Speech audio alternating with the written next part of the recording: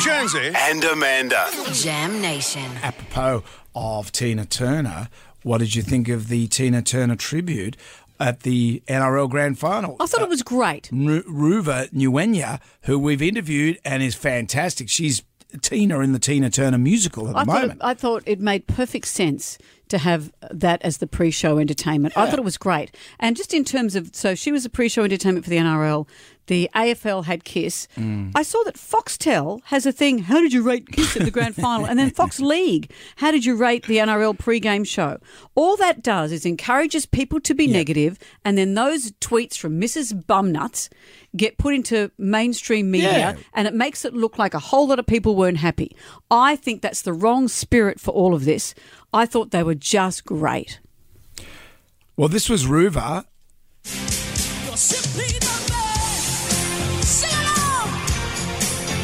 And the crowd did sing. They loved it. I was worried about with her with that wig near the pyrotechnics. Look, never upset Tina. I did feel for Mark Gable, though, at half-time. They got Mark Gable from the Choir Boys to do a run to Paradise, and they cut him off halfway and then went to some sort of ad. Which was Run to the ads. Run to the ads. I went, oh, poor old Mark Gable. That's his big opportunity right there, and he sounded really good. Kiss killed. So good. I'm going to see them on Saturday. I'm so looking forward to that show. I had this flashback watching Kiss playing at the grand final in Melbourne there. I remember 1979 thereabouts. My cousin lived in Melbourne and we're off to see a Collingwood and Carlton game at the MCG. And we're just walking along and Kiss was so huge. And he was a bit older than me. So he was right into Kiss and because he was right into Kiss, I was right into Kiss. And we were just going along talking, when Kiss come to Australia, it's going to be the biggest thing in the world. And I was just watching, I just did this, it was like, you know, those memories in amber? I thought, who would have thought in 2023 Kiss will be playing at this very stadium that we're walking into? Amazing. Who would have thunk it? I thought they were great with all the little kids running around. I did see that they interviewed Gene Simmons before the game and he did his usual thing of saying, we love coming to Australia. I've probably got a couple of kids here. And you think, they first toured in 1980. Those children would be 44. They can't even go on a Kentucky tour. Yeah, that's right. So let that trope go, Gene. You're making yourself sound like an idiot. I think but they were brilliant. They were fantastic. And all those little kids? The only thing, those little kids. Being sun safe, all the zinc on their faces. Because they were the professional dancing kids, the kids that have gone to all the dance academies. They were right into it. And then there were some fill-in kids who would have been kids like me. They would have said, there would have been a call out, who wants to put makeup on their face and run around like a nut at the MCG? Brendan, you're 55. Man, stop. That would have been the greatest thing in the world. They missed out on Paul Stanley smashing up his guitar. He gave them plenty of notice. He was kind of winding his arm around. Here it comes, here it comes. Straight to the ads.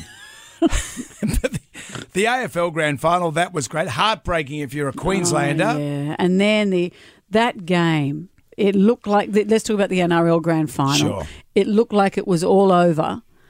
And then, what a miraculous thing. I've been reading about Nathan Cleary and they're saying it wasn't a miracle. It's his hard work. They said he's like a blacksmith. He puts it together and then hones it and practices it.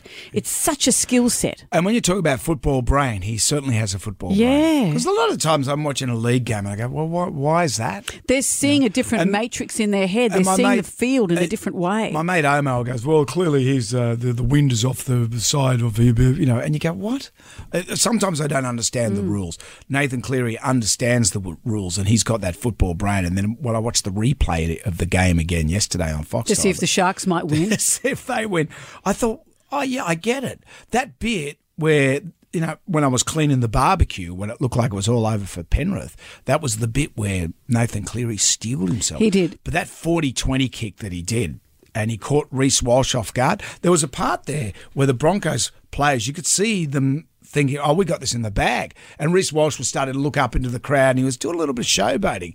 And that's where Nathan Cleary just came in and steeled himself. And that's where his experience in the grand final really came to the fore. I was discussing this with my children over the weekend. Would you rather, as a player, lose by 2 points or by 30?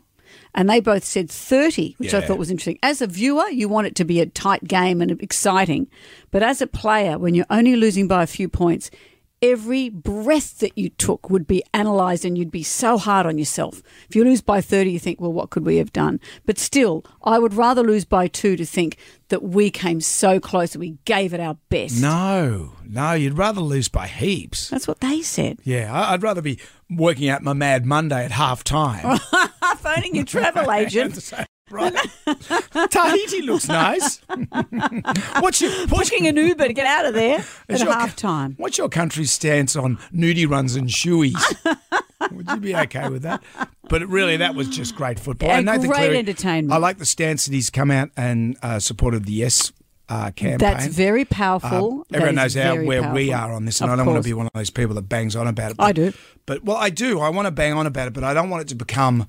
It's become so obtuse. It's become so obfuscated by the media. The media has cocked this up so much. So let's hope that clear lesson, And that this young clear line guy by Nathan just comes Cleary in- saying, let's say yes. And what he said, it just makes sense. Well, well done, everyone on you. involved.